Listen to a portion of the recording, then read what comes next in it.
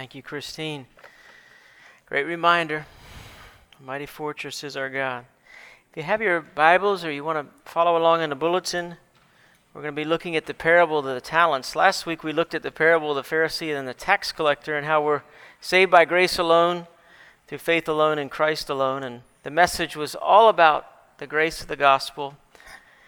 And I think it's good to follow up this morning to be reminded that grace shouldn't lead to loose living, that grace shouldn't make us lazy, but we should be all the more diligent to make our calling and election sure. Grace is not opposed to effort, unless you're trying to cash in that effort as meritorious. Martin Luther used to say, God doesn't need your good works, but your neighbor does. And so when God draws us to himself and he makes us his child, and we respond by waving that white surrender flag, and we admit that God is God, and as C.S. Lewis says, we put down our weapons, and God says, put down your weapons so we can talk. And he entrusts us with the gospel.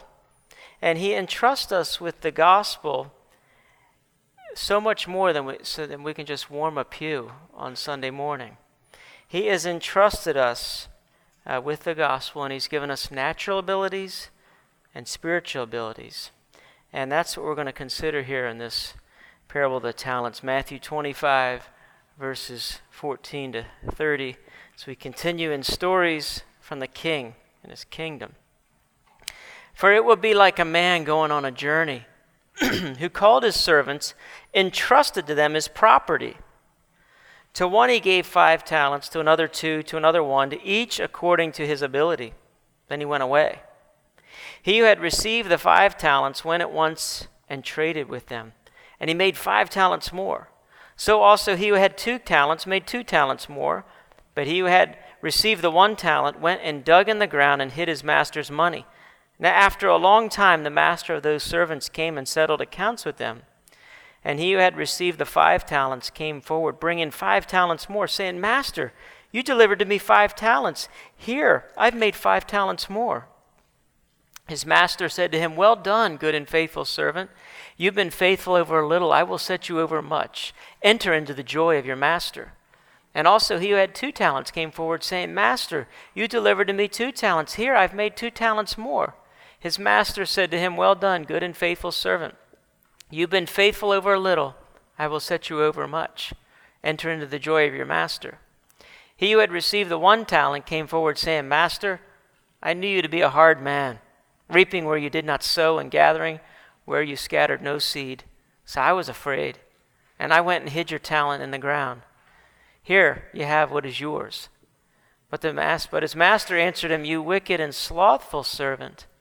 You knew that I reap where I have not sown, and gather where I scattered no seed.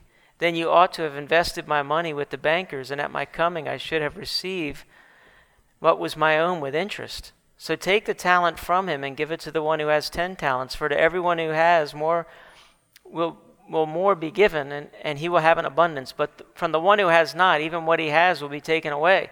And cast the worthless servant into the outer darkness. In that place there'll be weeping and gnashing of teeth. Let me pray for us. Father, this is a sobering word. Help us to understand it, to apply it to ourselves, and pray that, Lord, we would bear fruit that leads not to death, but that we would bear fruit because of our union with you. We ask in Jesus' name. Amen. There was a New York firm that had this bulletin on their bulletin board, and it was a little sticky note, and it said this. It said, sometime between starting and quitting time, without infringing on lunch period, coffee breaks, rest period, storytelling, ticket selling, holiday planning, and the rehashing of yesterday's television programs, we ask that each employee try to find some time for a work break. This may seem radical, but it might aid steady employment and assure regular paychecks. Now, as we consider our talents this morning, our work, our vocation, I want to just take a moment and kind of blow out a few ruts that we can fall into, or traps. And I want to connect the dots between the work that you do with the talents that God has given you Monday to Saturday. As we consider the parable of the talents, I don't want you to just think I'm discussing my duties in church, which are important, whether it's your work in the children's ministry, the nursery, or the youth ministry, or the praise team, or ushering, counting, greeting. There's lots of things that we can be involved in and need to be involved in. But the Bible says in Colossians 3:23 and 24, whatever you do, do it heartily as to the Lord, not to men, knowing that from the Lord you will receive the reward of the inheritance, for you serve the Lord Christ. So who's your boss? And when is he your boss? It's whatever you do. So it's both church, it's natural talents, and spiritual talents. It's both. So don't disconnect your natural talents from your spiritual talents. And what I want you to see is, as you use your natural talents, it's a great opportunity to use your spiritual talents as a way of showing and telling. It's a good reminder for the ladies with show and tell tomorrow. See, we show and tell the gospel, right? God gives talents. And in the parable of the talents is not, it's related to currency. So I think we just jumped the talents to our talents. First of all, the talents were 75 pounds of either gold or silver. And so, but we applied, as we look at the parable, we kind of apply it to ourselves, we see that it's an entrustment of natural talents and the spiritual gifts that he gives us. I actually got a fortune cookie this week with Jarrell. He was with me. And it said, use your natural talents to get more. And I thought, that's actually communicating what I'm saying this morning. So, not that I think there's something to fortune cookies. We got greatly humored by that. But here's the reality with your natural talents, that God works through them to help mankind. How does God usually protect us? He does it through the vocations of engineers and mechanics and police officers and security guards and firemen and lawyers and good politicians and good county councilmen that have laws and put things in order to protect you. How does God usually teach us? He usually teaches us through the vocation of teachers. Without teachers, we wouldn't be able to read and understand God's word. How does God usually heal us? He usually heals us through the vocations of a doctor, a nurse, a pharmacist, a lab tech, the dentist, the orthodontist. And how does God let us often see our friends and family and church members and experience fellowship and friendship? Well, he does that through the vocation of auto workers and traffic engineers and road crews and oil drillers and 18-wheel tank drivers and car manufacturers and air traffic controllers and pilots and more mechanics. Have you ever thought that that's how God is using people to help you? How does God usually let us experience his beauty and let us experience his beauty in this creation and entertainment? Through the vocation of the arts, through music, through drama. And how does God usually feed us and our children? Through the vocation of the farmer to provide milk and crops and meat. And so if you're wondering what your place in the world is this morning, like how in the world does my work make any sense to God? John Stott defined work as this. He said work is the expenditure of energy. And for some of you it might be mental energy, but it's the expenditure of energy in the service of others, which brings three things. Hopefully, fulfillment to the worker, benefit to the community, and glory to God. Those are important. If you can get all three, that's a home run. And so you want to, as Richard Baxter, who was a Puritan writer, said, choose the employment or calling in which you may be most serviceable to God. Choose not that in which you may be the most rich or honorable in the world, but that in which you may do the most good and best escape sinning. And then this other quote, I don't know who this guy is, but I like the quote. He says, the place God calls you is the place where your deep gladness and the world's deep hunger meet.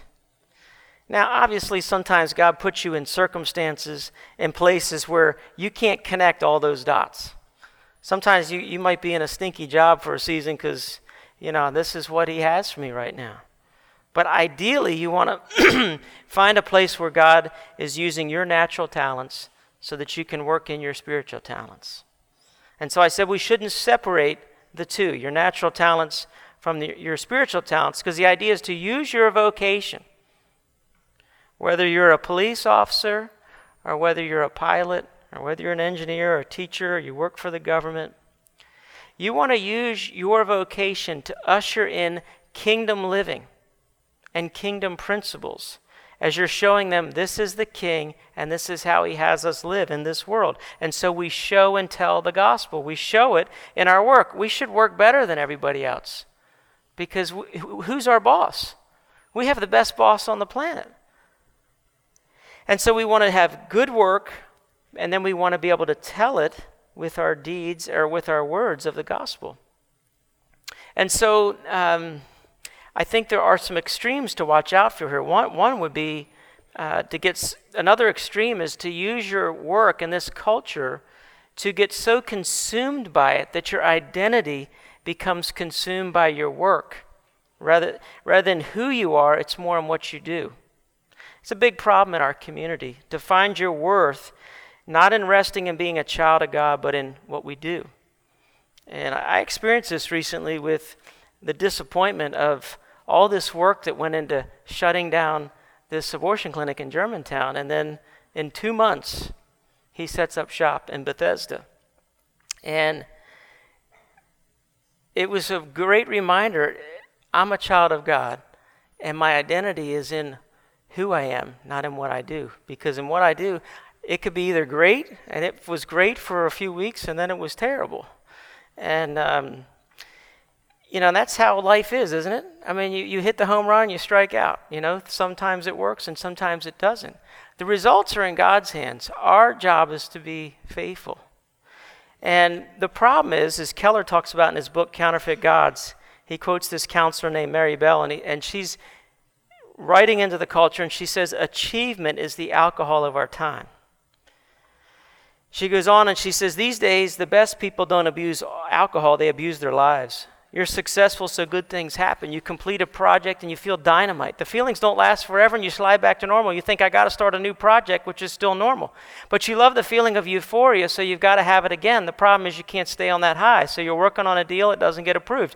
Your self-esteem's on the line because you've been gathering your self-worth externally. Eventually in this cycle, you drop to the pain level more and more often. The highs don't seem quite as high. You may win a deal that's even bigger than the one that got away, but somehow that deal doesn't take you to euphoria. Next time, you don't even get back to normal because you're so desperate about clinching the next deal. An achievement addict is no different than any other type of addict.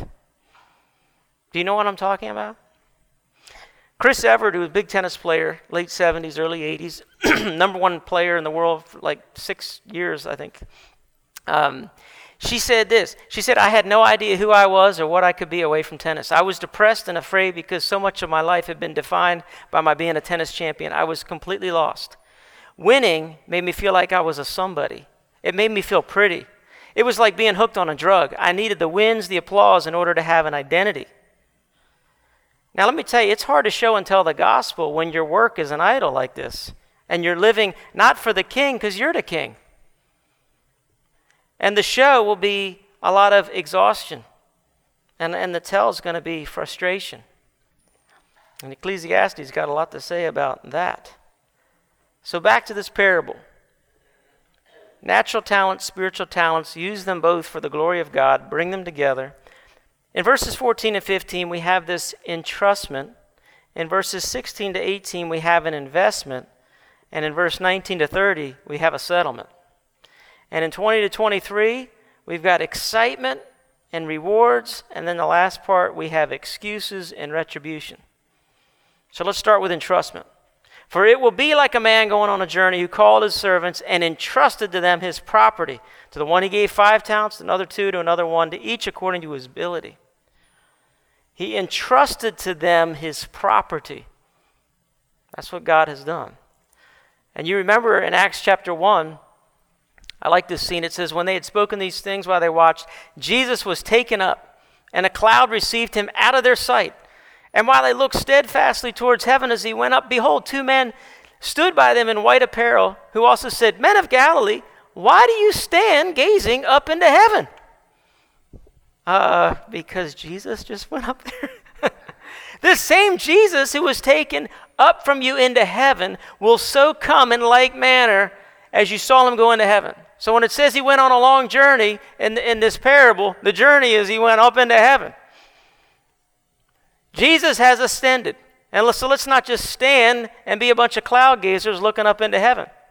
God has delivered the goods. Jesus has delivered good to us talents. And Ephesians 4 says, when he ascended on high, he gave us gifts. Ephesians 4 puts it like this, but grace was given to each one according to the measure of Christ's gift. Therefore, it says, when he ascended on high, he led a host of captives and he gave gifts to men. So he goes up to heaven, he pours out the Holy Spirit, and he gives gifts to every individual believer. He gave some to be apostles, the prophets, the evangelists, pastors, and teachers to equip the saints for the work of ministry, for building up the body of Christ. So anything whereby we can glorify God is a talent.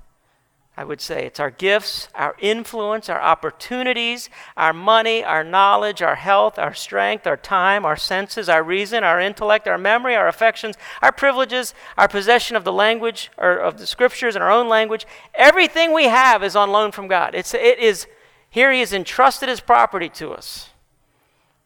And he's given you all of these gospel graces. And it's incumbent upon us to be good stewards. So we see two big passages about stewards right here on this slide, 1 Corinthians 4, 1 Peter 4. Paul says, let a man so consider us as servants of Christ and stewards of the mysteries of God. More of it is required in stewards that one be found faithful. Or as 1 Peter 4:10 puts it, as each one has received a gift, minister it to one another as good stewards of the manifold grace of God. If you're not sure what your gift is, this is how you usually tell. It's when you get the most joy in doing it. When you do it, you're not exhausted after doing it. And others come alongside of you and say, that was, the body verifies, that was great. That's usually how you tell where your gifts lie. Now, God gives us each according to his or her ability, and he sovereignly distributes the gifts as he wills, we're told in 1 Corinthians 12. And to some he gives 10 talents, to some he gives 5, and to some he gives 2. God is the sovereign agent, and he gives various capacities and abilities to actually appreciate the gospel, to magnify the gospel. And our struggle is we often will look at the person that's the 10 talent and get discouraged. I was at the last Presbytery retreat I was on, one of the pastors I greatly respect in the Presbytery, and we were talking about Tim Keller. Now, I don't know who the Tim Keller is in your world, but in pastor's world, Tim Keller's the unicorn, okay? He's the guy that nobody can duplicate, and, he has an unbelievable memory, great speaker, winsome with unbelievers, writes lots of books, like everything he does turns to gold, has 5,000 some people go to his church in New York City, and, on and on, okay? Who's the unicorn in your field? I mean, your field probably has somebody that people are like, man, that guy. Well, his comment was that he was just talking about learning to be content.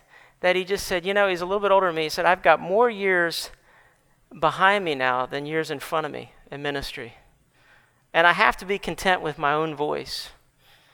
And he said every once in a while, if he's trying to be like Keller, his wife will say to him afterwards, what was that in the sermon? Like you were trying to be like Keller, and don't do that. And so with us, it's the same thing. In your world, don't be a copycat. Be who God made you. Be content. And so God invests these gifts, and it's easy to be envious of someone whom we think has more. But God is coming. He's gone off on this long journey, which is he's gone off into heaven, and now he's entrusted his property. He's entrusted these talents to us, to every one of us that's a believer. And there's going to be a settlement of, okay, how did you do with all of this I gave to you? That's what the point of this parable is. The Bible tells us in 2 Corinthians 5, therefore we make it our aim, Paul says, whether present or absent, to be well-pleasing to him, for we all appear before the judgment seat of Christ. Not just unbelievers, but believer, everybody. that each one may receive the things done in the body according to what he has done, whether good or bad. So here's this interesting thing. We're saved by faith, but we're judged by works. Because if we have true faith, it's going to lead to good works. And so we've been married to him. We belong to another. Romans 7 says that we would bear fruit, not leading to death, but now bearing fruit to God. So the idea is if you're married to Christ, now you're going to have spiritual fruit that's like children, and this Romans 7 analogy, and you're going to bear fruit. And what you're going to bear fruit now is no longer to death, but to God. You're going to have spiritual fruit, offspring, that's going to be pleasing to God because you're united to him. And so that's what we have in this parable. We have two are full of excitement. You can feel the excitement. They're excited to tell the Lord what they've done with the talents. And then, so and two servants are called good and faithful, and they're called to enter into the joy of your master. That heaven's this place of joy, and you're going to enter into joy. But the one servant is just the opposite. Not good and faithful, but wicked and lazy. And so two are welcomed into the joy of the Lord, and one is cast into outer darkness where there's weeping and gnashing of teeth. Two are rewarded for their productivity with more responsibility in heaven, and one's experiencing retribution for his lack of productivity, his laziness, and is removed from all responsibility and cast out. And so the lazy man is where we kind of want to focus in on. He says, I knew you to be a hard man. Or in the parable of the minas, which is very similar, I knew you to be a severe man. And it's this Greek word for austere, rigid, harsh, demanding. You know, this is a God who's like a Pharaoh who demands more bricks, but he gives no straw. Or he's like a Laban who would change your wages 10 times and then sneak in Leah on your wedding night, and you wake in the morning and behold, it was Leah. Is that what you think about God? That God is this, demanding person, and he's sneaky and tricky, and he demands more than you can keep coming up with, and he keeps changing the wages, and you can never please him? You see, J.C. Ryle says about, and this is an interesting fault line of where the battle is fought, is your view of God is very much going to affect how you work. If you think God is hard and God is not good, it's going to be hard to have a good attitude. J.C. Ryle says, hard thoughts of God are a common mark of all unconverted people. They first misrepresent him, and then they try to excuse themselves for not loving and serving him. And so the servant is basically saying to his master, why did you put so little confidence in me by giving me only one talent? What could I really do with that anyway? Considering there wasn't much profit that I could see from it. So to get even with you, I decided not to do anything with the money. He feels slighted, and he views the master through his own greedy eyes and through self-pity. And so he expects to be commended for playing it safe. And it was really a lame excuse for his sloth. And so the master's reply is, your own words convict you. If you were so sure that I was hard, which he's not, but if that's really what you thought, you should have exerted yourself all the more then. There's a hypocrisy in your own words, and by your own words, they will condemn you because of the contradiction in your excuse. What this servant didn't realize is he dug a hole to bury the talent. He was digging his own hole to bury himself. The reality is he that's lazy in God's work is busy in the devil's work. And so he may have been envious of others who've been given more talents. The reality is that God uses common people. Abraham Lincoln, you remember this famous quote? Abraham Lincoln said, God must love the common people because he made so many of them. The world depends on the man with one talent. But the one talent, by the way, was the equivalent of 20 years' wages back then. So the 75 pounds of gold would be 20 years' wages. That would be like entrusting to you $1 million. Well, is that not good enough? Well, we're looking at the one that got 10 million or 5 million, but $1 million is a lot of money to be entrusted with. But God works through the common people. Who told Naaman, the leper, about the prophet in Israel? It was a slave girl from Israel. Who convinced Naaman to go wash in the Jordan 7 times when he was in a rage? It was his servants who came along to him and said, what did he say to you? What? He said, you'd be healed. You shouldn't be in a rage. Go wash in the river. Who told Paul about the plot to take his life? It was some young boy, not even named. Amos was a fig picker. David and Moses, they were shepherds. Gideon said he was the least of God's people. The disciples were mostly fishermen. They were insignificant people in the world's eyes, yet used for significant things. There's not many noble, not many mighty. That means most of us qualify this morning. God uses ordinary people. William Barclay said, God does not want extraordinary people who do extraordinary things, not nearly so much as he wants ordinary people who do ordinary things extraordinarily well. But the excuses go deeper with this guy. He says to his master, look, you have what is yours. As if to say, you should be thankful that I kept it intact, and now I'm returning to you what's yours. Instead of admitting his guilt, he wants to be thanked for for not doing anything with the talent. Just playing it safe. Here's a really interesting thing. You want to play it safe, and you get cast out. You have been freed up to take risks for the kingdom of God. Freed up by King Jesus. Seek first the kingdom of God. All these things will be added to you. You don't want to play it safe. You want to take your talents and risk. Engage. Leave the results to the Lord. Those are his. But we need to engage our culture. Engage the people we work with. We can't just bury ourselves, keep our head down, mind our own business, keep to ourselves, and live for diversions in life. I learned something in talk radio just listening to sports talk radio. They said, do you know what football is? This was Zabin DeCooley. Do you know what football is? It's a diversion. That's what it is. It's a diversion. It's a diversion. Now, diversions are nice every once in a while, but if you live for diversions, if you live for watching football, live for going to see the new Thor movie, live for the new entertainment, the new game that's come out on Xbox or PlayStation, you live for diversions. What is that? That's digging a hole, and that's burying your treasure and living for diversions. Porter shared a few verses from Ecclesiastes with me this week. As Porter's landed on where he's going to plant a church. We can't tell you yet because the presbytery needs to know first. But I met with him, and he shared this verse from Ecclesiastes, and it says, whoever watches the wind will not plant. Whoever looks at the clouds will not reap. As you do not know the path of the wind or how the body is formed in a mother's womb, so you cannot understand the work of God, the maker of all things. Sow your seed in the morning, and in the evening let not your hands be idle, for you do not know which will succeed, whether this or that, or both will do equally well.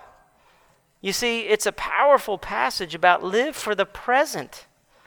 Don't worry about the future. You can't figure out everything in the future. You got to live for the present. Make good on the present.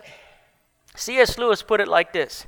He says, never in peace or war commit your virtue or your happiness to the future.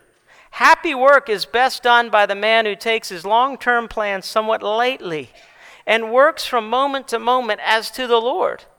It is only our daily bread that we are encouraged to ask for. The present is the only time frame which our duty can be done or any grace received. But in order to do this, we have to be convinced that God is good, that he's the best boss who's loved us with an everlasting love. C.S. Lewis again put it like this in this classic quote from The Problem of Pain. He says, you ask for a loving God and you have one. The great spirit you so lightly invoked, the Lord of terrible aspect, is present, not a senile benevolence that drowsily wishes you to be happy in your own way, not the cold philanthropy or conscientious magistrate, nor the care of a host who feels responsible for the comfort of his guests, but the consuming fire himself, the love that made the worlds, persistent as the artist's love for his work. That's how God loves his people. And Lewis says, I call this a divine humility because it's a poor thing to strike our colors to God when the ship is going down under us. It's a poor thing to come to him as a last resort, to offer up our own when it's no longer worth keeping. If God were proud, he would hardly have us on such terms, but he's not proud. This is the gospel he stoops to conquer. He will have us even when we have shown that we prefer everything else to him, and come to him because there's nothing better to be had. What's that a reminder of? We all went looking after everything else first, and we came to God last. And we try to lick the dust of the earth and find our satisfaction there. But God so loved us that he gave his only son. And so as we come to the table, we're reminded of God's great humility, his great love for us, that God is good. He laid down all of his talents to save his people.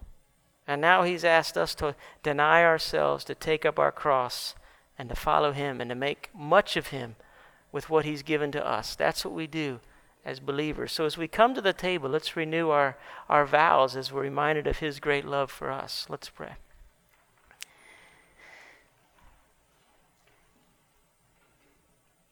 Lord, we need this fresh reminder of our purpose in this world. Give insight, Holy Spirit, to each of us, how we can do better, what we can change and do differently, how we can risk more. Forgive us for playing it safe. Help us to use our talents to magnify you and to be doing good for others.